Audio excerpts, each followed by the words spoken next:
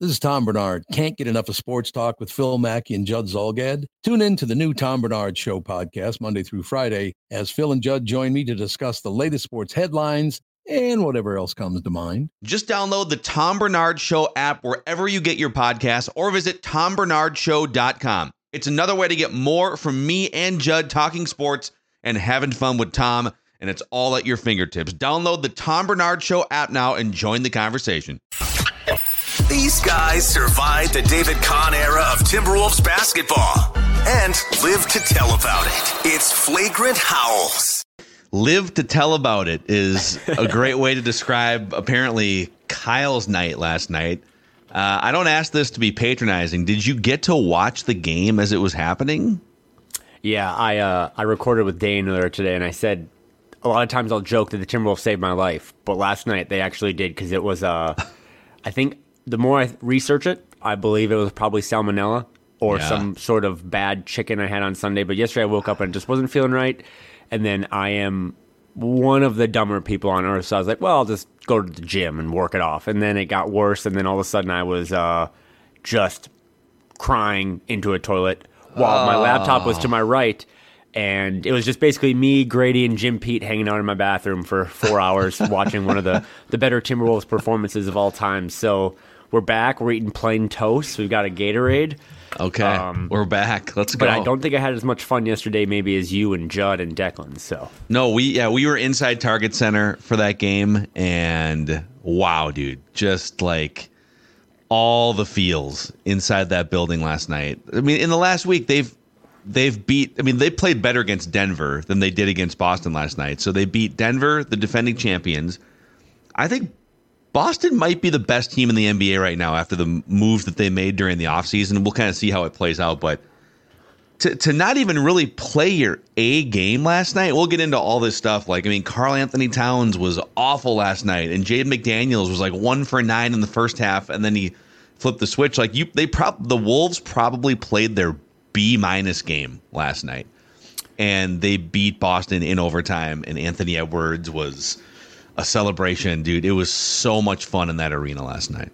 I was texting Jim Pete this morning, and he said just the shot making, that Mike Conley 3 late in the game. Obviously, every shot that Ant made late fourth quarter overtime, Jaden, he said it gave him goosebumps. It was like it felt like a real playoff atmosphere. And yes. The Wolves have actually had some, playoff games recently. Those series didn't go the way we wanted, but it's just cool, man. I always come back to my take that the fans of this franchise have had the worst return on investment of basically any fan base in the country in any sport. So for them to get a meaningful game on November 6th against, I mean, it's been a crazy week of basketball, right? Like, they beat the defending champs all after everyone wanted to fire Chris Finch after the Hawks game, but it's like they beat the defending champs and they blow out a Jazz team that was probably way more fun last year than it was this year, and they kind of punk Walker Kessler and all that stuff, and then go toe-to-toe last night with the best team in the East, a title contender, and to see Ant do it on both ends, to see Jaden and his maturity and his willingness to kind of keep shooting. And they did it all, like you said, despite Karl, which I'm sure we'll get into as well. But just a really, I would say maybe only a little pushback, because I thought they played maybe more of like an A- game or like a B+. I just thought there's so many things that this team can still do and tweak and fix and get better at, but yes, they never really let go last night. And it was, I think the Celtics' biggest leader was 8. It was just for most of the players that played, it was a very mature, professional game by a team that we constantly debate, are they young or are they old? Last night they looked like a mature, older team, and they did it with their defense, and I think that's another sign of maturity as well. They're kind of buying into defense being the thing that's going to travel from game to game and from quarter to quarter, and so they're definitely, and they've got some of the best individual defensive players in the league. I mean, Rudy Gobert. I mean, right now today, Rudy Gobert has the best individual defensive rating in the NBA. Karl Anthony Towns actually second, by the way. So I think even though his shot hasn't come around and there was just a bunch of classic cat behavioral stuff last night, he also is buying into, okay, rebounding and defense and get your ass back down the court, sometimes for him anyways, when he's not complaining to officials. But Jaden McDaniels, okay, we're going to just put you on Jason Tatum here and make his life difficult for the fourth quarter. And then when Anthony Edwards wants to lock into, that dude played the last 13 minutes of the game with 5 fouls, and he's still like pounding the floor, clamping both Jaylen Brown and Jason Tatum. He had the tie-up situation. So I think 2 things stood out among a million last night. That this team actually loves playing defense. They love clamping teams. It's November in the NBA, and these guys are like, pound on the floor, let's play some defense. And then secondly, we're seeing Anthony Edwards figure out how to manipulate games and be the best player on a court that also included Jason Tatum. Like, Jason Tatum was awesome for most of that game last night, and he was the second best player on the floor. And it's not just Anthony Edwards scoring either, dude. Like, it's efficiency, it's finding teammates, it's Jaden McDaniels in the corner over here for 3. Like, that should be me setting him up for that shot. It's Mike Conley over there. So it's playmaking, it's efficiency, it's defense, it's offense. And we're just seeing it. Everything looks like it's moving slowly for Anthony Edwards. Like, he's seeing everything much, much more slowly than he did maybe 2 years ago. Yeah, and you brought it up, so I think that's, unless you have a specific thing you want to start with, I wanted to just start with maybe a little update to our leadership power rankings, because there was that moment, and I tweeted it out right after the game, but Jaden was 1 for 9. Jim Pete was all over it, that the Celtics were treating him like a bum, just standing off of him 8 feet, making him shoot, daring him to shoot. Ant drives to the middle, kicks it to Jaden in the corner. He hits that 3. Celtics call a timeout, and immediately Ant starts clapping his hands in Jaden's face, giving him a pep talk. So he goes, at that made basket, he's 2 for 10. I think he goes on to shoot 6 for 8 after that, including 10 or 12 points in the fourth quarter and overtime.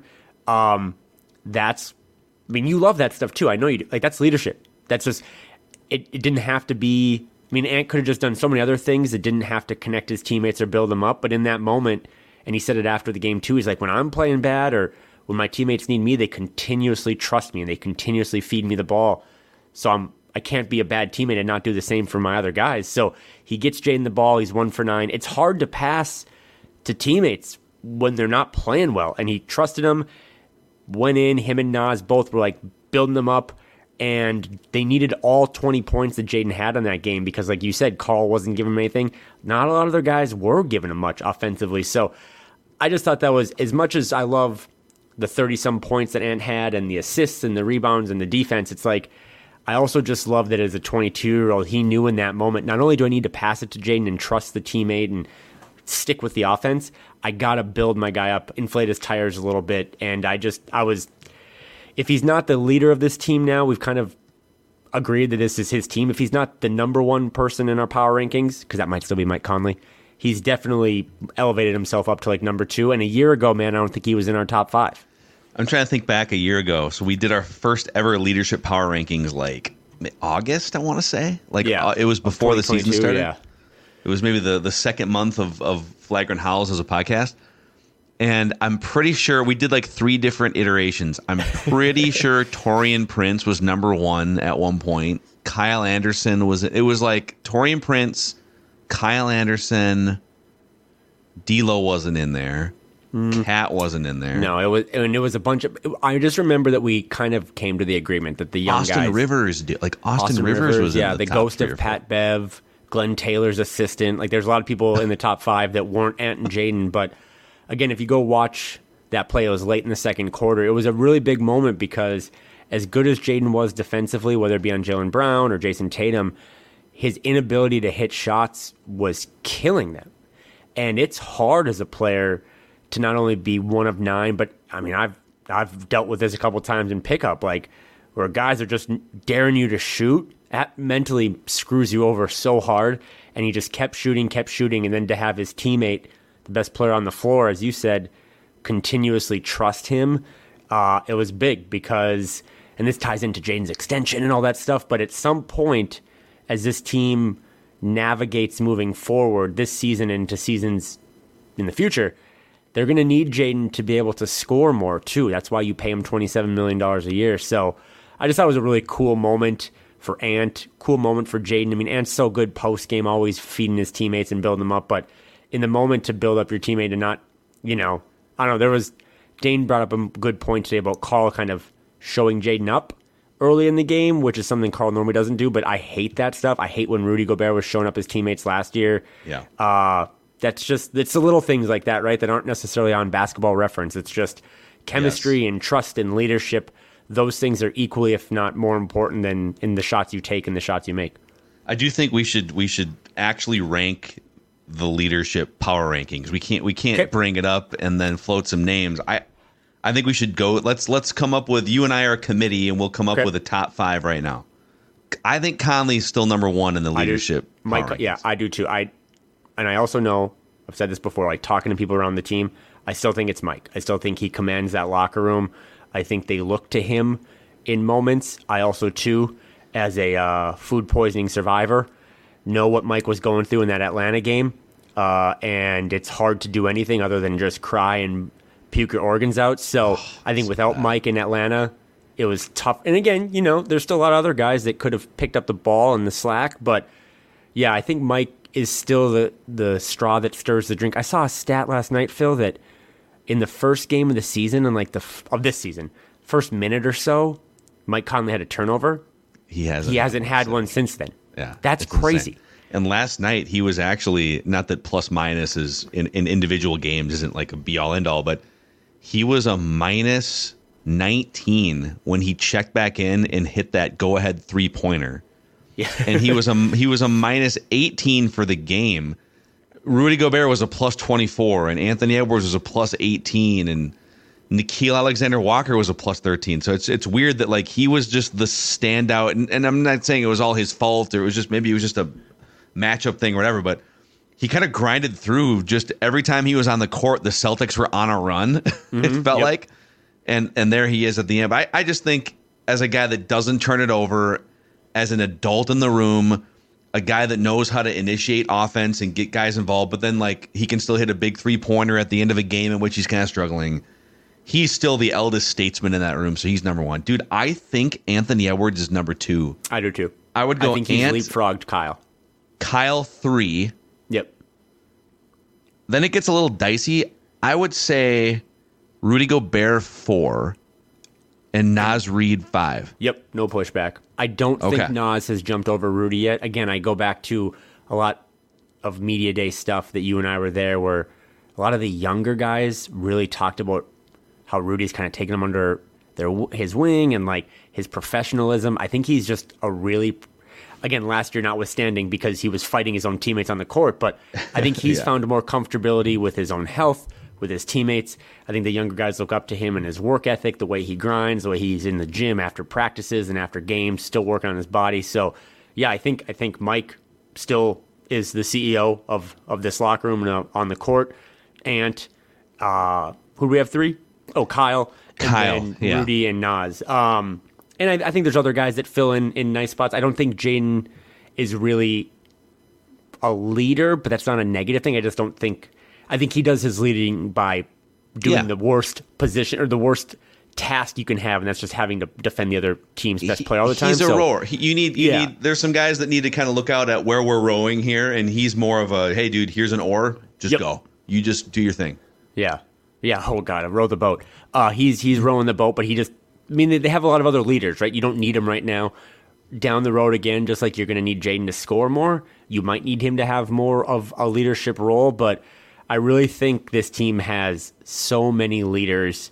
I think we're not putting Finch on there. I don't think we ever have, but I think Finch is another guy that, if he's not on the leadership power rankings, he is empowering these guys. I thought after the game, Ant had a really cool thing in the locker room where he was talking about Finchy, like, despite all the stuff Ant has going on in the summers, new shoe, Netflix movie, Team USA, that Finch, like, basically demanded that he come back to Minnesota a bunch of times so they could work on situational things like being double teamed, being down 5, doing these little things. So it's a really good group of guys. It's a bummer that Karl-Anthony Towns isn't in that top 5, especially in his 9th season. And maybe this is a good time to segue into that. But, do you want to? Should we do that part of the conversation here? Have we said enough good things about mean, I feel like there's 2 hours of great things to say about the game last night, but the Carl thing is such an interesting elephant in the room, because on one hand, he's gonna shoot better at some point. He's gone through stretches before where he's looked bad for like 5 games or 6 games, and then he kind of finds himself. So on one hand, I'm optimistic that, wow, they're 4-2 and he hasn't even joined the party yet, and he's going to join the party to some extent. But then on the other hand, like Naz Reid, if you look at it's a 6-game sample.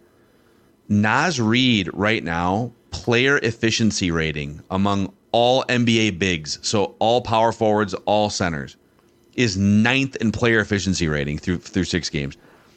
Naz Reid is 9th among all players, period, in win shares per 48 minutes. So we're dealing in super small samples here, and Carl is going to play better than he did last night.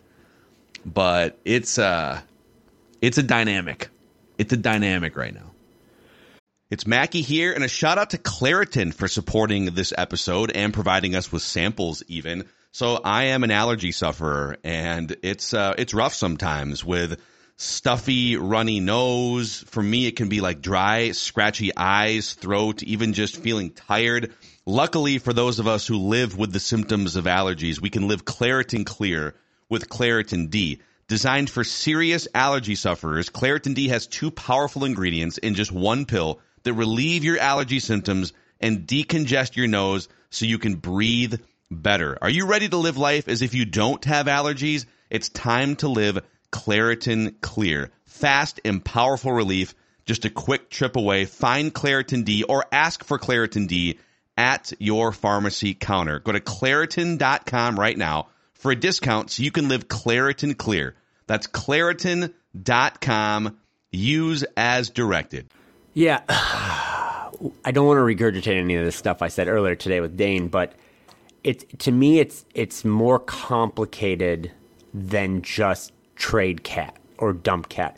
And that doesn't mean that I am very much no player on this team, because you still get criticism, right? Even if you're 4-2 and you're on a little hot streak, there's still plenty of criticism to go around, and this thing can get better. Anthony Edwards took a couple dumb shots last night. Like there's criticism. Yeah, there's always criticism. And that should, if you're a Timberwolves fan and you've been in the mud for 34 years, like that should make you feel optimistic that this thing looks pretty good right now, and there's so many different things that they can get better at. But when it comes to Carl, I just think it's more nuanced than trade Cat or get rid of Cat. I have no pushback whatsoever on the emotional stuff. The showing up the officials, that's just been a staple of his career, and it's a bummer. I was pretty adamant, though, that he's never been one to ever show up as teammates.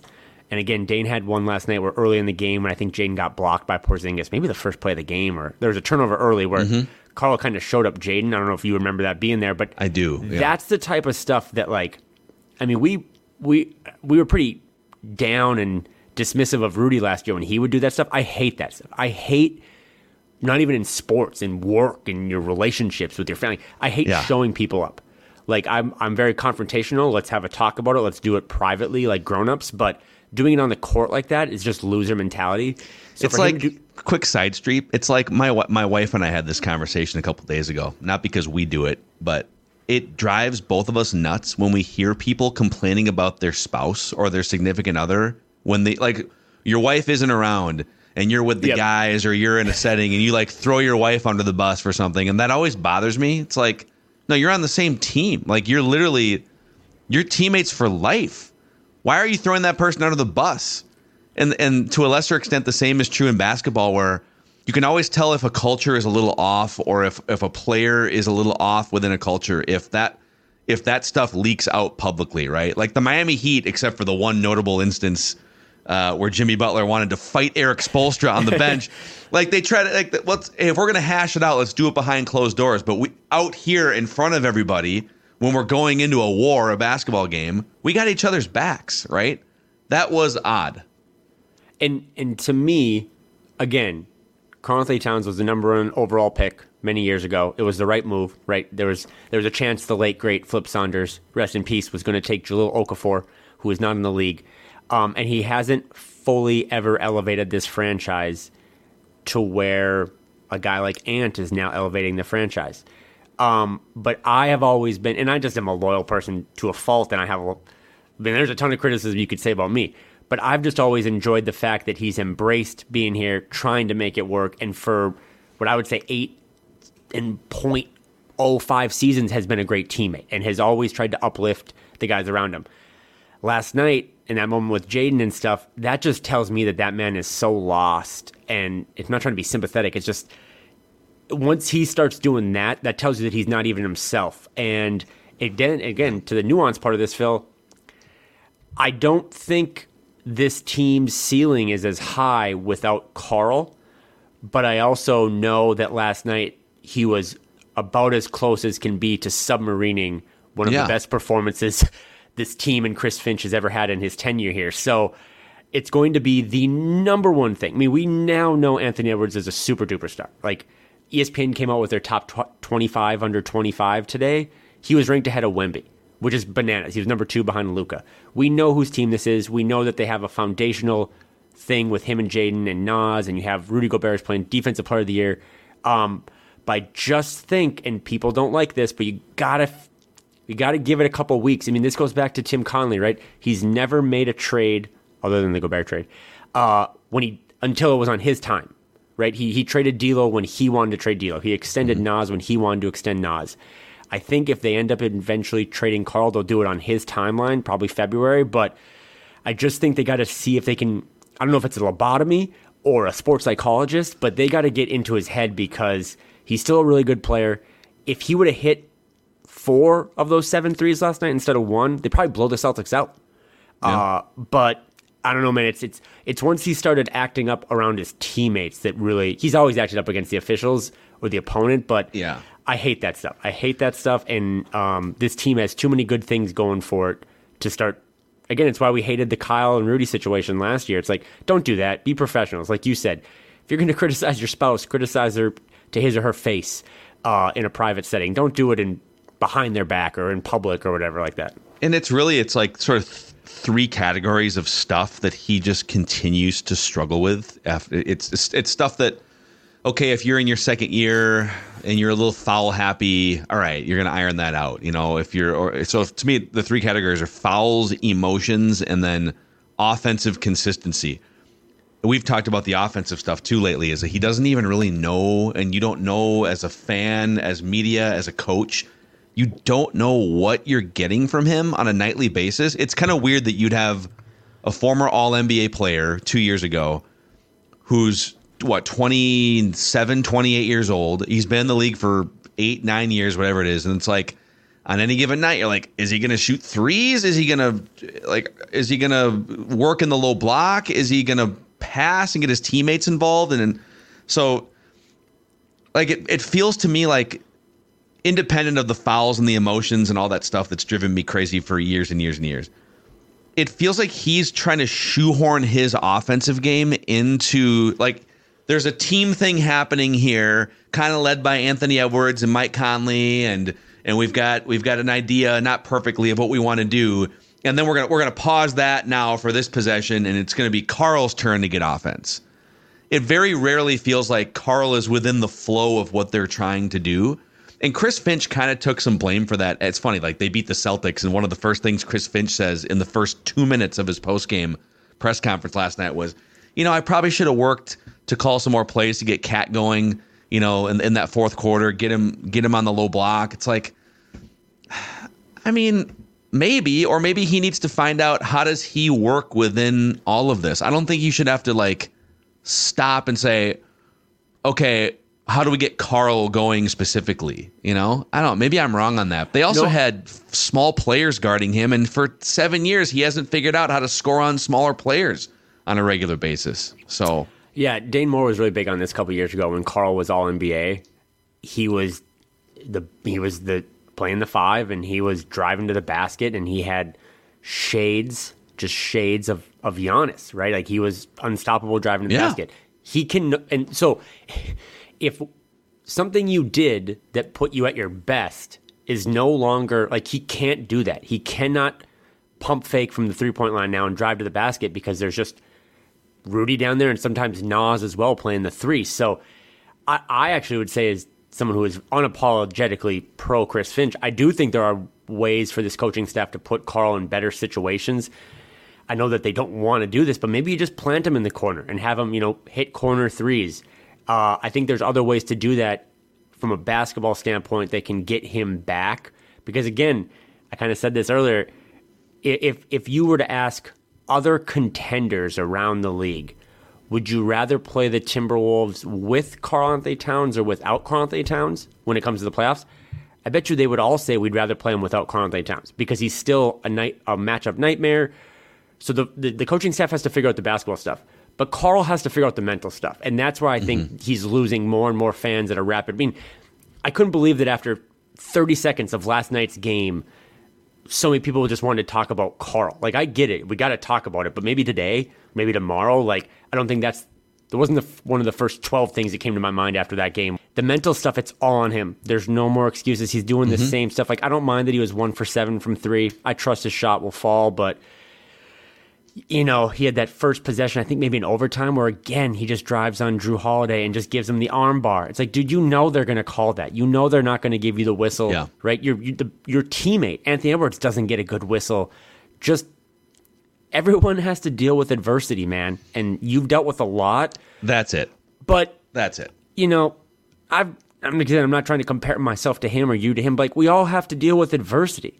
And if you don't change or get better, at some point it becomes a little boy who cried wolf, and no pun intended. Like, you just got to find other ways to contribute and help your team, because Carl doesn't have to play perfect anymore. I mean, he did those first 5-6 years or whatever, like when he didn't have a lot of talent around him. He doesn't have to play perfect. The weight of this franchise isn't on his shoulders anymore. It's on Ant's.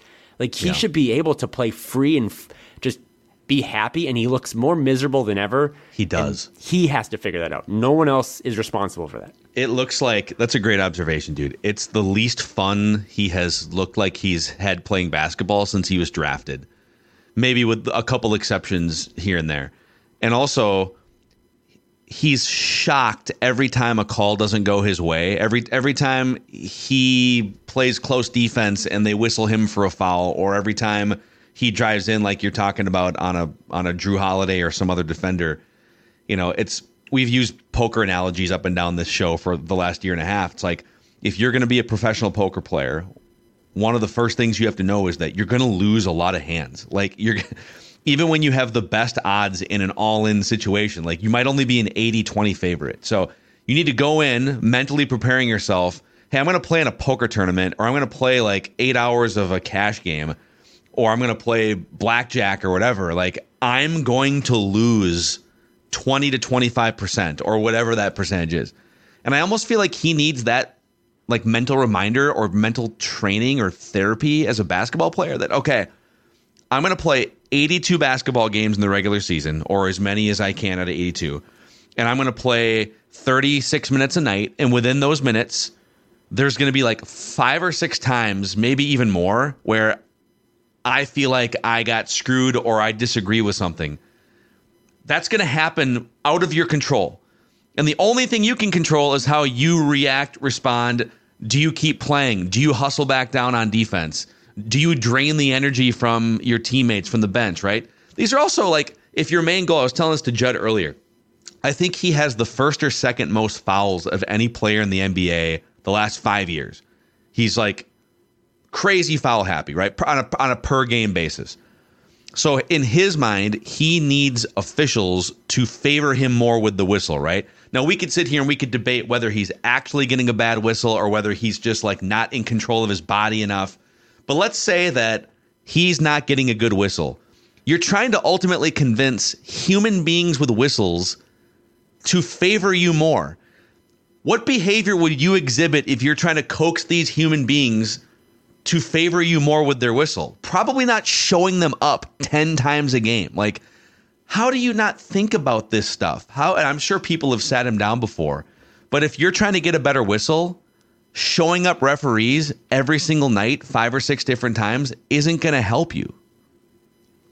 I have no pushback. Sorry, I'm just like I just come back to, and you had said that, what, I can't remember what your exact stat was, but like Rudy Gobert is basically analytically, the stats are saying he's like the best defender right now in the league. But Carl's defensive stats are really good. Best of his career through 6 games, right? And I saw this earlier today that I think the Timberwolves' offensive rating with him on the court is higher than it is for any other player on the team with at least 20 minutes played.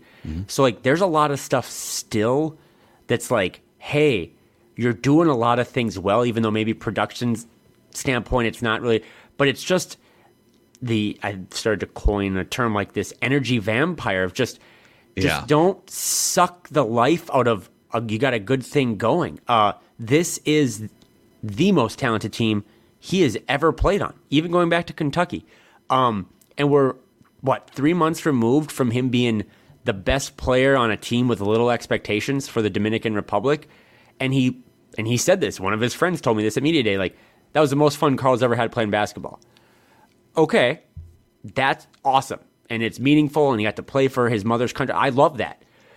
But you have to find a way to bottle that now for this, because you're Why is this not fun? Well, yeah, why is this not what this team has expectations, but you're not the guy that has to answer the questions anymore, right? Like that's why I still, even if I've decreased a little bit of my love and excitement for him, like I still come back to he stood there for many years when this team was a dumpster fire all around him and wore the shorts and held the flag. You don't have to do any of that anymore. You just have to do the little things, right? I mean, Rudy Gobert has really embraced now, not only is he a defensive, I have a question for you about him as well, but he's just been awesome, but I think he's just diverted back to being a $40 million role player because he knows that I don't have to be the guy. That's how he was at his best when he was playing with Donovan Mitchell in Utah. For Carl, it's like, yeah, this isn't the Dominican Republic anymore. You're not the best player on the team, but, wouldn't it be more fun to play with more talent and have expectations? Like, doesn't that make you feel alive? It almost feels like, with the Dominican Republic example, and then comparing just the utter sort of look of dread on his face for half of these games now compared to maybe 5 or 6 years ago when they were a bad team with lesser expectations, but he was clearly the best player. I do wonder if he just tends to have more fun when he's the only child on the team. Like, he's the best player on the team. They're not really winning that much, and the expectations are a lot lower, but it seems that's, whether it's Dominican Republic with a bunch of other better teams in that tournament, or the 5 years ago Timberwolves before Jimmy Butler got here, like, I don't know. I'm just speculating, but it seems like he had more fun in those settings than right now. This is going to relate to about 3 people listening to this, but I think it's Trey Turner in baseball with the Nationals, or with the Phillies. He's with the Phillies now, yeah. Yeah, he was signed a massive contract with the Phillies in the offseason like a year ago or whatever, but he had like a really bad start or whatever, and the Phillies fans decided to just randomly start giving him standing ovations when he came up to the bat, and it led to like his career or season taking off, and it was like one of the coolest little random fan moments of all time. I think Carl could have shot 3 for 10 last night with 7.7 turnovers and 6 fouls and had gotten sympathy from the fans had he not done just all the theatrical stray voltage stuff, right? Like, he's clearly going through it, man. Like, that's a fact, like, confirmed. He's going through it. He doesn't know who he is right now, and I sympathize a little bit, but I go back to the other side of, like, the criticism. He's the number one guy that should be criticized right now because it's like, you helped keep this boat afloat, right? For the rowing analogy, like, you helped keep this thing from not moving to Seattle. Like, now your life should be easier and you should be having more fun because you have more talent and your team's actually winning games and they're not calling you an empty stat guy. And for him to not embrace that just is really frustrating. And I get why more people are turning on him. I still come back to this team, in my opinion. I think you think this too. Their ceiling remains the highest if you have Carl playing good basketball. Because the alternative, and this will come up at some point, maybe be February or next offseason, if they do move on from him, like, what are the alternatives? I love Naz Reid, and he can slide into the 4, but this team still will have to outscore teams every now and then. They didn't play good defense against Atlanta, gave up a ton of points. They had to kind of shoot their way into that game in the first half. They're going to need more offensive firepower. I mean, last night, Jaden McDaniels took 18 field goal attempts. That was the career high for him. they're not flush with scorers. And if a team does just double ant for an entire game in the playoffs, you got to have a guy that can give you 5 or 6 threes on 10 attempts. So it is the number one question facing this team, but we also need to acknowledge that they're 6 games in.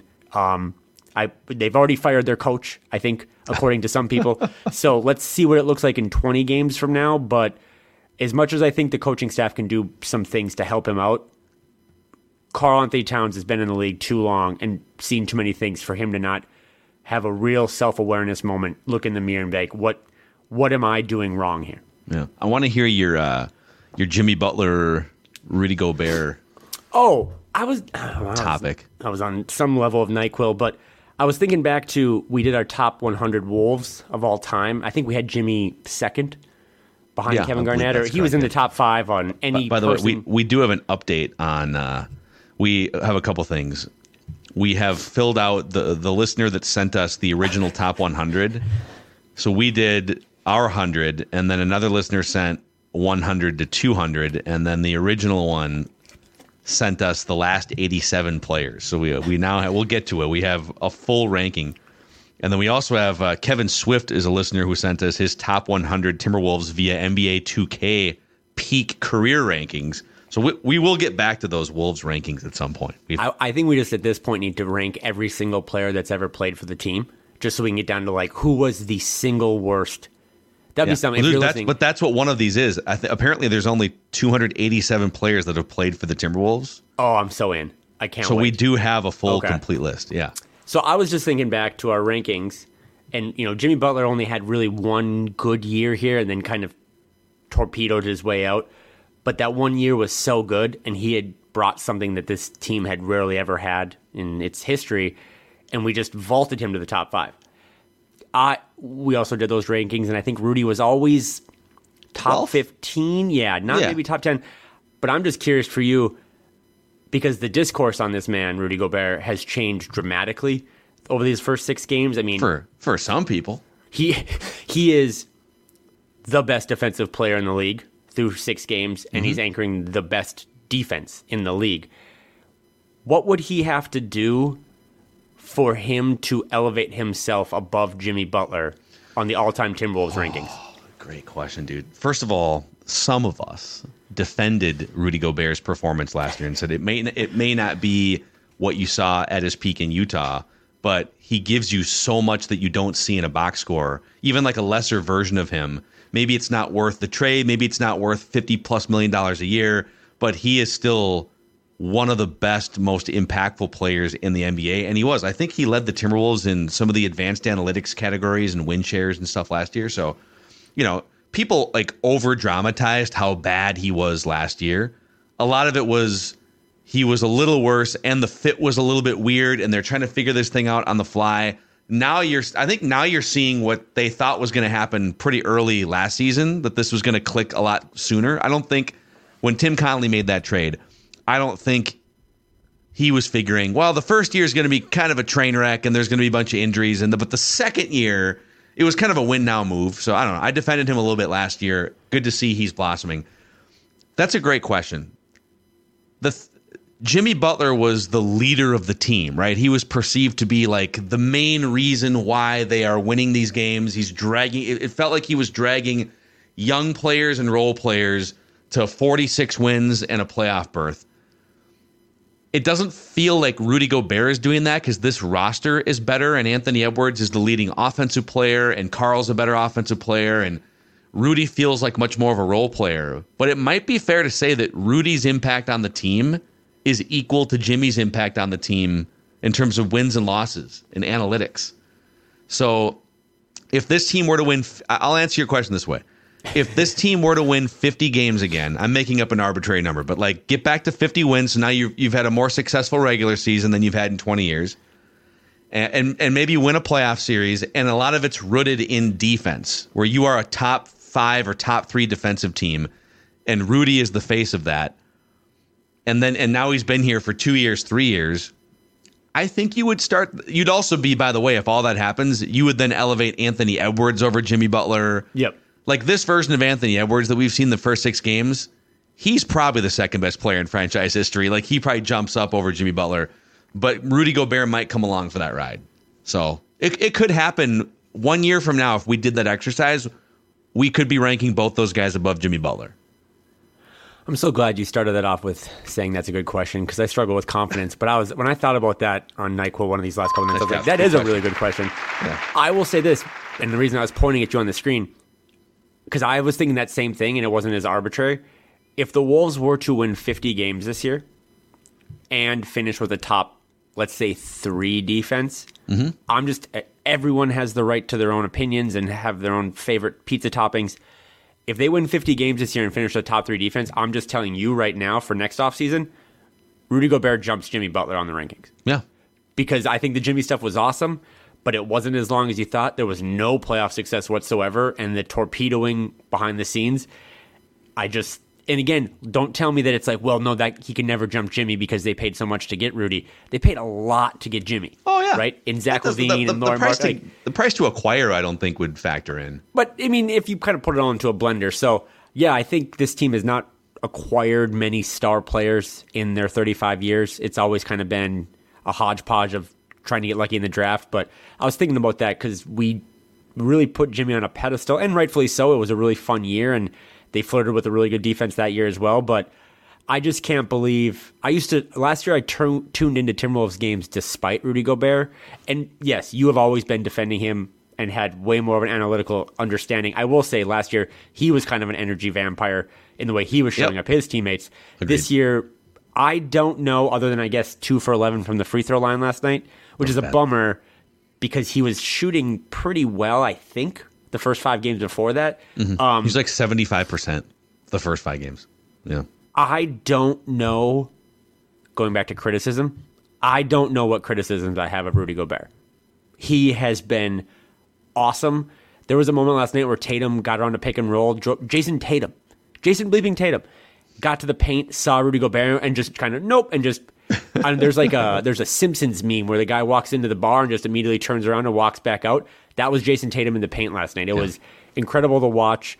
I think as much love as Jaden McDaniels has gotten, and I'm maybe the biggest fan, this team's still the head of it, the anchor of it is Rudy Gobert. And I just think, I was asking this to Dane too, I wonder what your opinion is. I think having a team that's built on defense is way more fun than being built on offense. Boy, that's another... Dude, you're on fire right now. You should get food poisoning more often. I think it signals maturity. That's what I said to Dane. Like, I think immature teams... I mean, I play pickup basketball all the time. Like, anyone can just go shoot and get buckets. But does it lead to winning? I mean, that was like the Kevin Love thing for the while. Like, all these empty stat, empty calorie guys. Playing good defense is a sign that you're locked in, that you're on a string, that all 5 guys are on the same page. And as cool as it is to see your favorite team score 140 in today's day and age, in 2023, it is way more fun to watch Jason Tatum struggle or watch Jaylen Brown struggle. Like, that to me is what real hard-o basketball is all about. And even I continue to be impressed by how smart the Target Center fans are, the ones that show up to these games. And the things that they'll cheer. And obviously, like when Anthony Edwards is going on a scoring barrage in overtime to ice the game, the crowd's going crazy. And then he feels the energy and he wants to hit that last 3. But some of the biggest pops were defensive pops. It was like they play really good defense for 20 seconds on the shot clock. And then, somebody will force up a shot or maybe get to the rim and the shot will get altered. And boom, like Cat grabs the rebound. Crowd goes crazy. Or 24-second shot clock violation. So, I mean, aesthetically, your team scoring 140 points, like the Sacramento Kings or something last year, where every game was like a race to 125, 130 points. Aesthetically, that's fun. Like it's stimulating. It's 2.5 hours, and everyone's going up and down scoring. But if your goal is to watch your team be able to win games on a more regular basis, I think rooting it in defense the way that they are is more sustainable because it gives you a night like last night where 2 of your 5 starters literally can't hit a shot for the first hour and a half of real time, and yet you're winning, because and everyone's buying into it. You also said, what was the other thing? back to the top 10. Your other question, Rudy Gobert, when would he? if I remember, we actually had Karl Anthony Towns as the second best player in franchise history. It was KG, Towns, and then I had Butler, I think, third behind those two guys. Yep.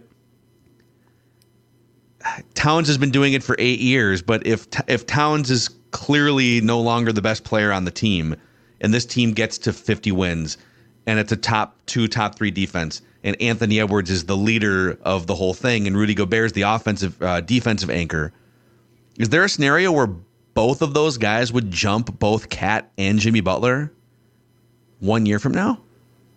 A year from now, yeah, it'll always be Kevin Garnett until this. KG's number one for sure. Yeah, until but this jumping team, Cat and Butler.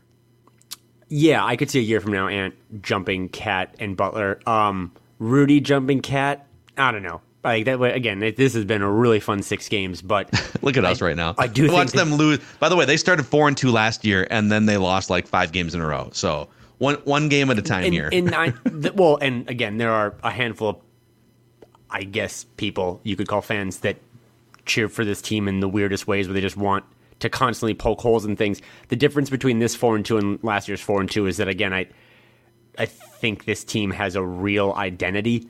Yeah. And last year they were just kind of making it up on the fly, and that's why they were just kind of like trying to get a win any night they could. This year's team has a purpose and a real persona about them. So, yeah, and you know, I always think back to that Hawks game. Like, I don't know if they beat the Nuggets as handily as they did if they don't have a slip up earlier in the season. I do think these games are intertwined, that, you know, if you have an embarrassing loss on one night, that refocuses you. But yeah, I just think in general to be 4-2 with the, also too, going back to your Target Center fans thing, like you put up a cool video last night about Naz Reid when he entered the game, and just the fan. I'm telling you, man, these fans just, they deserve it, and they've been great. I mean, we're a year removed from doing way too many podcasts about booing people, right? And that was deservedly so. So I'm glad the fans, it's been great. I think the Wolves are off to a 4-0 start at home for the first time since 2004. Sounds about right. It's cool to have, like, your favorite team, the team you cover, have a home court advantage, and have, you know, the fans are awesome, and they're really, I like the, what is it, bricking for chicken in the fourth quarter. I do love that as well. Grady loves that. But yeah, it's just been a really cool start, and then it doesn't get any easier. Go look at the November schedule, by the way. It's brutal, dude. Every November so game tough.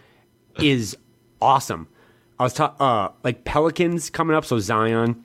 Then Wemby on Friday, 2 Warriors games, Suns, Pelicans, Knicks, Tibbs, Sixers, Joel Embiid, Kings, Grizzlies, little history there, Thunder, and then they end the month with the Jazz. So when's the next game that you would say? Like, when do they get to play the Hornets and just have like a smoke break? That's December 2nd at Charlotte. Wow. Okay, cool. That'll be the first game in December. Yeah. Yeah.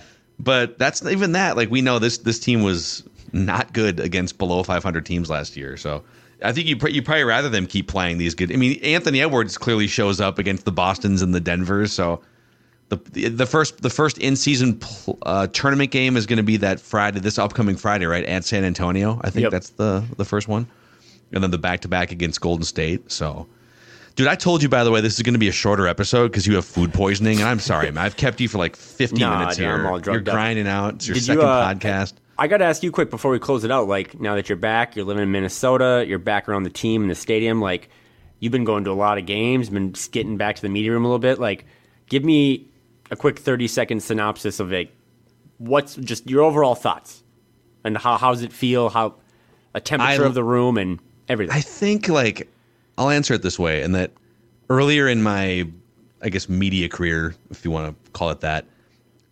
So I was a beat writer who covered the Twins, went to a bajillion Twins games, and covered the Vikings beat for a number of years, and went to a bajillion Vikings games. And I feel like I was at every game all the time for like 10 or 15 years, and I feel like I almost got desensitized to going to games. I think I started to take for granted. And by the way, there were some of those teams took major downturns. Like the Vikings drafted Christian Ponder, and then the Twins had like bilateral leg weakness into a decade of darkness, and I was just kind of like, I'm going to get more on the like behind the scenes building side, and I'll still be doing radio shows and podcasts and then my wife and I moved to Seattle for a couple of years, so we were kind of away from like the actual on the ground, the arenas and the stadiums. But I love it now. I think I feel like the energy in that building last night, as a fan and as someone who does this for a living, spouts off about Minnesota sports, I am addicted to that energy. Yeah. A winning team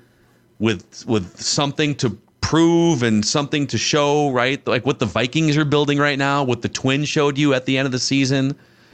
I love that energy, and I feel like we haven't had enough of it in the last 10 years around here for all these teams. It's been since 1991 since any of these teams went and even played for a championship. But it feels like there's some really fun, interesting things brewing here with Vikings. We don't know who their quarterback's going to be in a year, but Vikings, Timberwolves, Twins. The Wild are kind of in like a holding pattern right now, but yeah, well, you and I are cracking guys anyway. So, but I will say, yeah, and again, I'm never going to tell people how to cheer or how to think. There's just certain people, again, the people that wanted to talk about Cat 30 seconds after last night's win, I'll just never befriend you. But I sometimes, as I get older, have learned to enjoy the process more than the results. And that's why I keep coming back to, they just won a regular season game last night. They're just 4-2, right? Like they could stumble and lose by 30 to the Pelicans. Yeah. But I enjoy watching this get like a house analogy. I enjoy, as a sicko, watching the entire house get built from foundation to final product rather than just getting the keys and getting into the house. Yeah. So I know that there's a couple people still that be like, oh, do it in May, do it in the playoffs. Like, okay, yeah, that's how this will for sure. Yeah, eventually we'll get be there. rewarded and recorded in the histories and whatever. But last night was a cool moment because for 53 minutes, you watched many players from Nikhil even to Nas to Kyle Anderson to Mike Conley just grow and become closer, and the chemistry is kind of developing in front of our eyes, and you're seeing this defense just make everyone's life a nightmare. So if you haven't bought in yet and you're still a little nervous because you've had your heart broken 34 other times, I get it, but this team seems like they, I don't know, man, for the first time in a long time, is building something that's concrete and sustainable, and I'm excited to watch it play out over the next 76 games. They've had a few other attempts at building houses over the last 20 years. It's like an arson will come by and light it on fire. Jimmy Butler, yeah, get out. So, yeah, man, New Orleans tomorrow night, and then San Antonio for the first in-season playoff game for the Wolves on Friday night. You and I are going to reconvene on Thursday, I believe, for Flagrant Howls. And we'll get you some more liquids, some IVs. I've had food poisoning 3 times in my life. 12 years old, McDonald's McChicken. Took me about 10 more years before I consumed another one. I'm glad that I got back on the McChicken bandwagon, but it took me about 10 years. Underrated food item. Yeah, I agree. Especially late at night. Yep. A couple drinks. George Foreman grill, grilled chicken breast. And I knew as I was cutting into it, I was like, this... Yeah, that's what happened. I feel like they should cook this a little longer, but I didn't know anything. It was in college.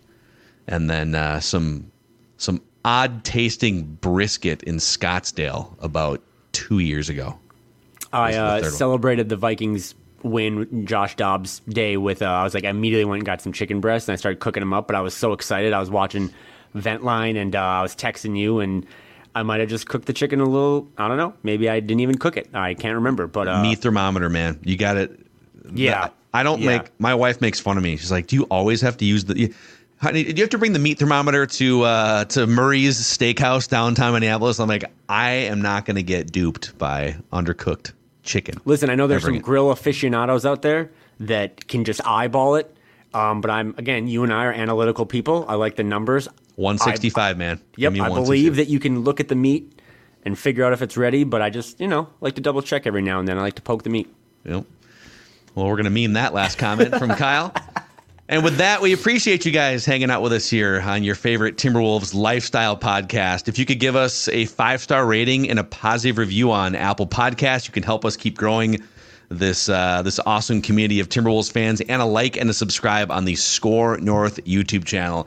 He's Kyle. I'm Phil.